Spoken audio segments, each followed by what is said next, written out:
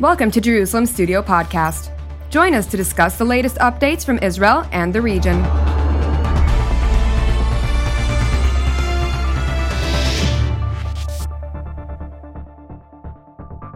Shalom and welcome to Jerusalem Studio. Forces of nature have taken center stage in Israel's northern neighbor and beyond, where winter's always harsh and lack of energy supplies make conditions even more unforgiving. The earthquake's devastating parts of Turkey and northern Syria showed the generous and skilled face of the Israel Defense Forces, whose search and rescue teams worked relentlessly to find, extricate, and take care of survivors. But this strategy may only delay a return to old-age conflicts between Ankara and Kurdish separatists south of the border, and between Israel and its hostile neighbors in both Syria and Lebanon. What are we to expect when winter turns into spring and things return to what passes in this region, at least, for normal?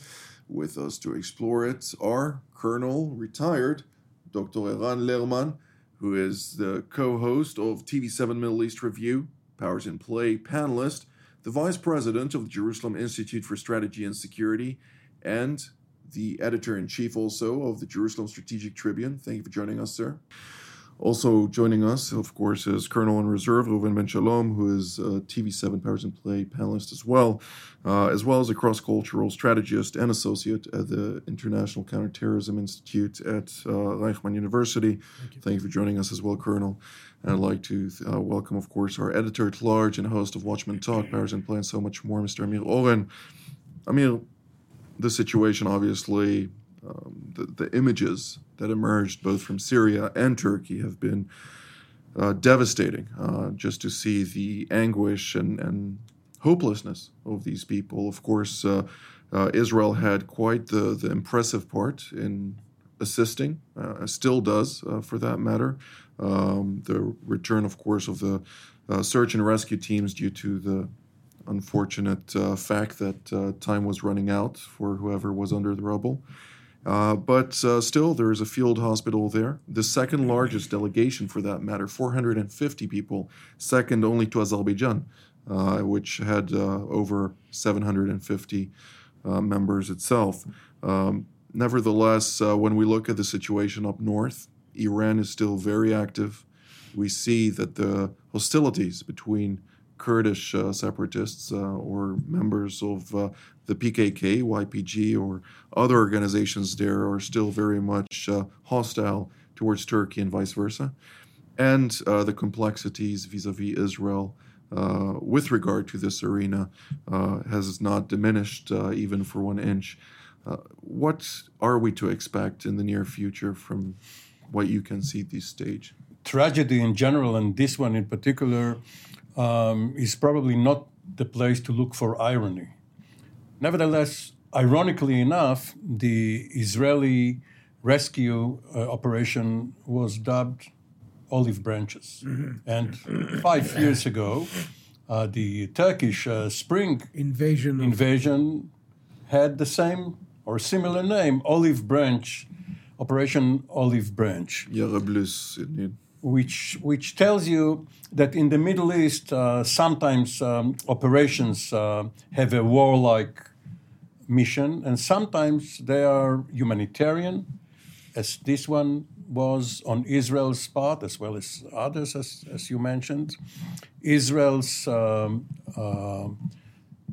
IDF, the Israeli Defense Forces, and especially its Home Front Command, they have a lot of experience in going to disaster areas all over the world, Haiti, Turkey, many other places, and they're doing the best to help all nations, regardless of their friendliness or enmity towards Israel, because this transcends politics.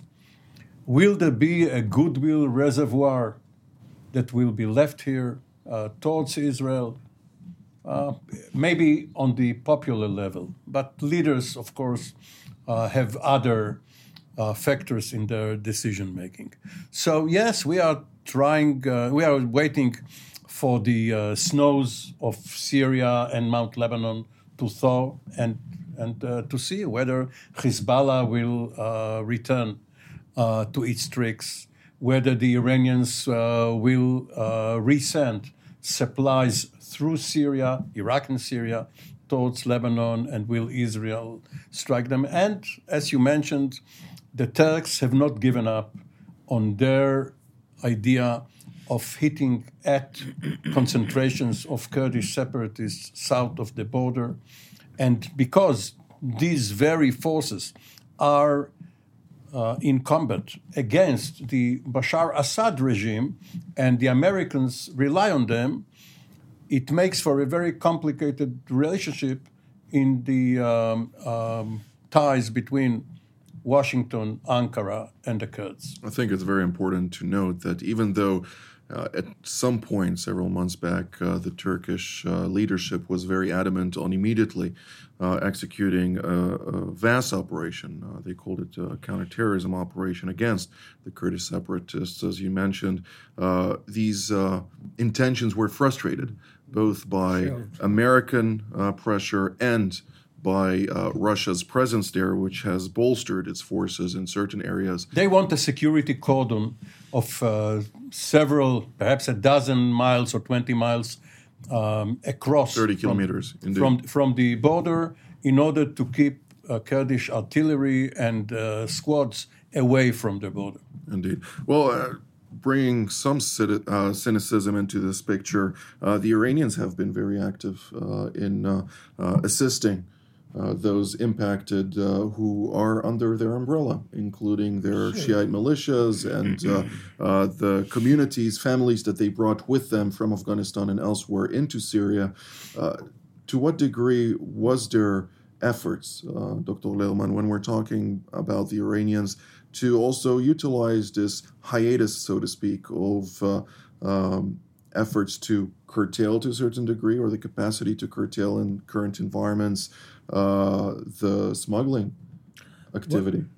Well, to precede the story about the utilization of the aid convoys, we have to mention that Israel has been reportedly increasingly aggressive in monitoring whatever crosses the Iraqi-Syrian border, with intelligence that at one point our former chief of staff bragged about the capacity to hit truck number 8, which was the one carrying the weapons in an otherwise civilian... In a 25-car convoy.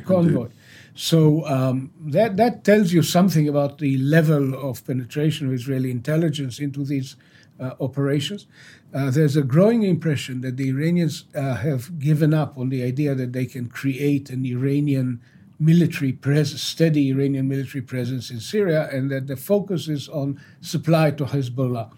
Now, Lebanon has not been very severely struck, and to construct a story around convoys of Iranian supplies going to Lebanon and under that cover to smuggle more arms, Israel will not hesitate to act if that is the case. And I think this has been made very clear by the in unattributed statements. But the larger story here is that Syria, as a state, found itself unable to respond to the magnitude of the disaster. And it is here Iranian support is irrelevant. The Iranian economy is not in a position to be of any help. So if I may interject here. So here is the point in which the Caesar Act and the American willingness of the Americans to relax can actually generate a lever on the Assad regime, which may turn out to be of significance from an Israeli point of view. Immediately after the devastating earthquakes hit, 2 separate earthquakes, Prime Minister Benjamin Netanyahu came out and noted that, of course, Israel was prepared and immediately thereafter provided the directives to send the delegations to assist Turkey. But he also mentioned something that was not as much amplified, that there was a request by a third country from Israel to also assist Syria. To what degree was there truly Israeli assistance to Syria, from what you're able to speak about, of course? And to what degree did this provide an impact? Of course, we saw the hospital on the border with Syria receive all kind of... On the Turkish side. On the Turkish side, receive all kind of Syrians from Haleb region, the area there, including children who have been, of course, injured, and Israeli doctors were treating them, undeterred by the fact that this is with the focus of saving lives. Of course, Syria is not interested in any Israeli presence on Syrian-controlled soil. Much of the damage in Syria came in areas not under the Assad regime's control. It's in the Idlib. Afrin is on the Turkish, is essentially by now a Turkish province, but Idlib is the last stand of the rebels, and there's been more Al-Qaeda, Islamic State, and so on. Yeah, but no sane Israeli would roam in that area. But indirect support via Turkey can be provided by talking about blankets and winter coats and whatever is needed to survive in the ruins of the earthquake. Indeed, Colonel Ben Shalom. When we're looking at the current situation on the northern front, obviously Syria is still war-ridden to a certain degree. There are ongoing operations, including, of course, the U.S.-led Operation Inherent Resolve, in which it leads the SDF, the Syrian Democratic Forces, against Islamic State in pinpoint operations, including has the responsibility of ensuring that those incarcerated under the Kurdish militias, basically, of the Islamic State are still being held captive until actually there is something to be done with. The Americans are, of course, adamant on moving them towards Europe. The Europeans are not very interested in this, to say the least, logically.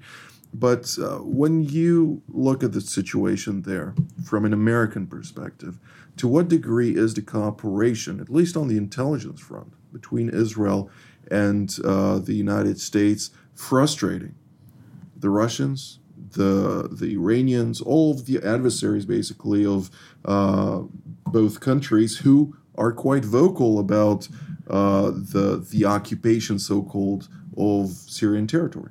Well, the cooperation between Israel and the United States was always very deep, and Israeli leadership always put that in the front and talked about how deep it is, mostly stressing, exercises, exchanging information, etc. In recent years, you hear Israeli leadership more come to the front with the deep strategic ties, intelligence cooperation, and even combating terrorism and promoting common interests. The recent transition of Israel under the umbrella of CENTCOM has been very dramatic, because until not long ago we belonged to the European area of responsibility, and since we transferred to CENTCOM, you see they even stepped up visits here and exercises much more on an operational and intelligence level, which means that this is not only speaking about doctrine, but promoting what needs to be promoted. Another interesting that was just mentioned here is the Israeli penetration of intelligence of all our rivals. Also, this used to be a big secret, but now our leadership speaks about it freely. So everything ties in together. So I don't think there's a frustration, more a realization that that's it, that we're joined to the Americans. It's a common effort. True that many times we do it under the radar, and when things evolve that need some kind of overt coalition, we usually don't have the Israeli flag on the website. But we're always there, we're always in the background, and the U.S. has great dividends from Israeli partnership and contribution. Does this impact in any way the coordination mechanism between Israel and the Russians when we're talking about freedom of operation? I think the way it's done now is that everything works simultaneously. Now, sometimes the things have nothing to do with each other. We have a good line of communication with the Russians, more, I would say, a deconfliction mechanism. Mm-hmm. We're not partners with the Russians. We have a good deconfliction, which means we talk, we make sure that we don't bother each other. Certainly we don't want to clash or have any mishaps, any miscalculation. So it's very good that we talk, and everybody knows that we talk. Also go to the issue with Ukraine and all the sensitivities there with the way Russia is perceived now. Also that is very sensitive. not long ago, we would brag of how our prime minister is such a great buddy of Putin. That's not so popular anymore, is it? So I think all these sensitivities are very clear. Our strategic alliance with the United States is very clear. Looking at the arena as a whole, very good that we're working with CENTCOM in this mutual picture and understanding and operations. We are told that astronauts looking down from space see no borders. They see only features, major features, rivers, perhaps the Great Wall of China. And this is a legend. And they don't see the border between Turkey and Syria. And one of the centers of the earthquake was in the Hatay province, which is Alexandretta, which used to be Syria, was won over by Turkey. So now the Turks have to take care of the victims. Perhaps, we don't know yet, one more victim will be Erdogan. In 3 months, in mid-May, they have an election in Turkey. Many people are blaming the government for not preventing the disaster by a building code or by rebuilding. But interestingly enough, in Antakya, they rebuilt the town on the remnants of towns from time immemorial. So nature tells mankind, don't build here. It's bound to happen again. And we humans insist on doing it. So if Erdogan goes, and it's very soon, we shouldn't predict it, we don't know, but maybe after May, we will have a new management in Ankara, which will also change the balance of power, Turkey vis-a-vis Iran, Turkey vis-a-vis Israel, Turkey, NATO. It's an interesting dimension to watch. Which brings me to my question. To what degree is Turkey, since we saw a certain quite significant rapprochement between Ankara and Moscow in recent months, and we saw not necessarily rapprochement because there is concrete rivalry in the Turkish front, in the Turkish-Iranian front in Iraq particular, but to what degree do we see those spheres of influence or shift into more of spheres of common interest? My assessment would be negative, or at least doubtful. Turkey is historically fearful of Russia. This is one reason why Turkey was one of the first member states in NATO and contributed the biggest force outside of the United States in the Korean War and elsewhere. And we have seen a sort of rapprochement between Washington and Ankara recently. The Turks had to give up their F-35s, but they are now going to get F-16s. Which is still blocked by Senator Menendez, who is quite powerful. Yes, well, of course, there are problems in Congress. There is always a powerful Greek lobby in Congress. Well, some may say that it's because Menendez married an Armenian, but that's a different story. So who's taking revenge on whom? The wife or the husband? But one senator can only delay. One senator cannot prevent even a powerful chairman of a committee, as a foreign relations committee in this case. There is willingness on both parts of President Biden and President Erdogan, if he stays in power, to let bygones be bygones and get ahead in the relationship. If either stay in power by 2024, but that's a different question. Dr. Lerman, is there a viability to a composition where, despite improbability, if you may, as Mr. Oren mentioned, Russia is eager for friends, and Turkey seems to have quite joint interests, talking about real estate, since Russians procured so many houses throughout Turkey. If we're talking about the high cost rising here in Israel, it rose in Turkey roughly 1,400% over the past year, which is unbelievable. Well, there's always been a reason for Turkey to keep a good working relationship with Russia, all the more so now that there are significant gas finds in the Black Sea, and the Turks would certainly want to have their northern flank stable, quiet, so that this could be exploited without fear of external pressure.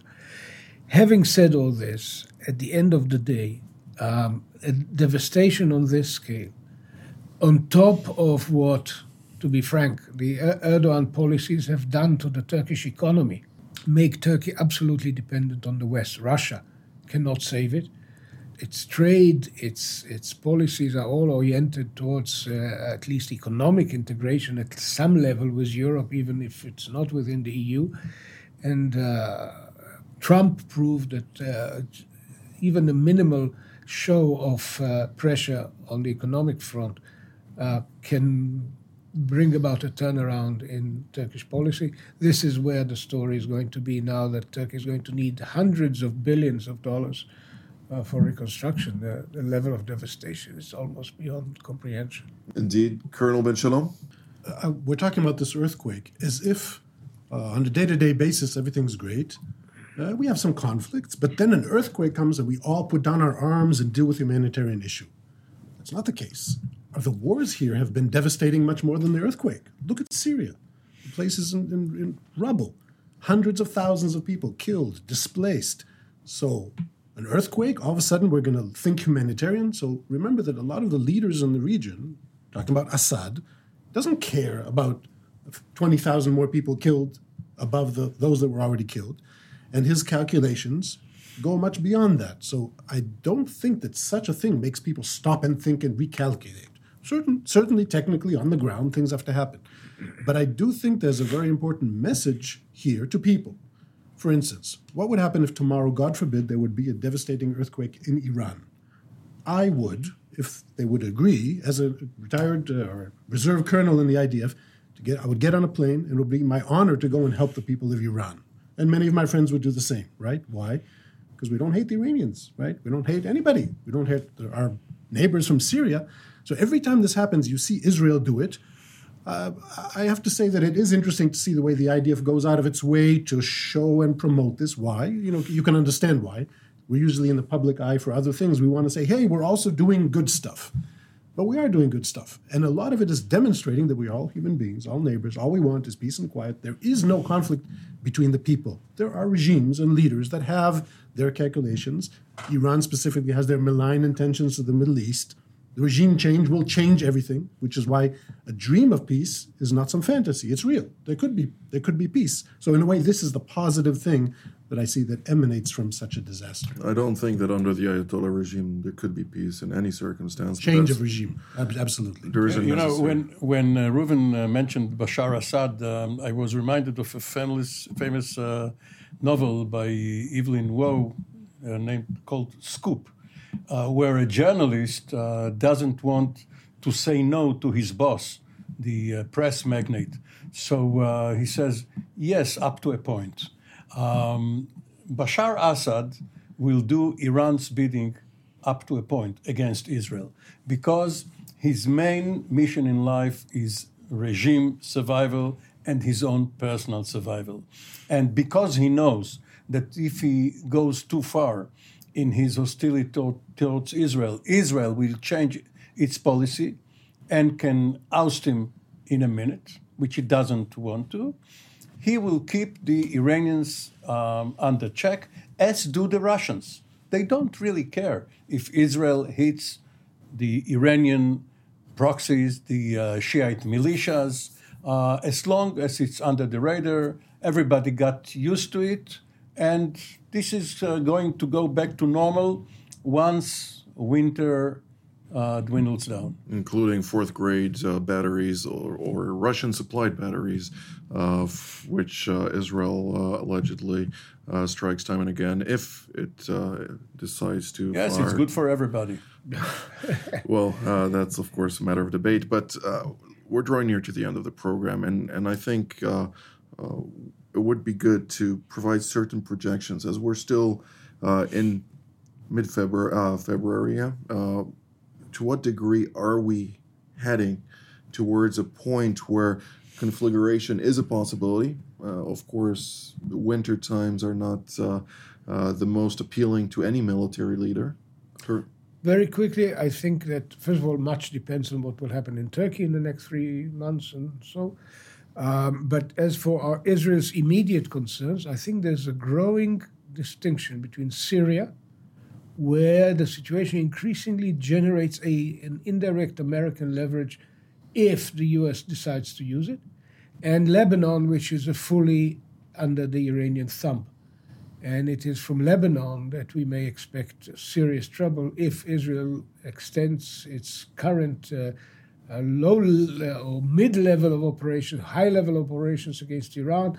Lebanon will be the country from which the Iranians will try to launch their response. I think I can be bold enough to say that Lebanon has become another Iranian province at this stage. Mm-hmm. Colonel? Well, we convened here to discuss the earthquake, but I think the earthquake has absolutely no significance to these long-term projections. I think we are at war. Israel is at war with Iran, actually. So it's more, through proxies, doing things that are unattributed and things like that, but we're at war. And the northern arena is building up for war, and it will erupt, unfortunately. It won't be a second Lebanon or third Lebanon war. It will be a northern arena war. Maybe next summer. Hopefully we can postpone it, but that's where we're going. Israel is currently preoccupied with its own internal problems, and when it has some time for another problem, it's the Palestinian one. Syria, Lebanon, even Iran can wait. That's waiting for us in April. Indeed. That's why I think also Deputy Chief of Staff Amir Baram, during a memorial for the helicopter disaster, noted that it's time to fix internal issues and focus on the true challenges ahead, including the northern arena, which would come at a time when there is a necessity, of course, for Israeli public support in one cohesion support, which is vital. But this is all the time that we have for today. I'd like to thank Dr. Lerman, Colonel Ben Shalom, and Mr. Oren for being part of today's panel. And I'd like to thank also our viewers. And until next time, Shalom.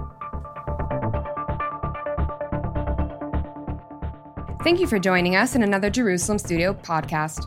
For more content on Israel and its region, we invite you to visit our website at tv7israelnews.com and follow us on social media.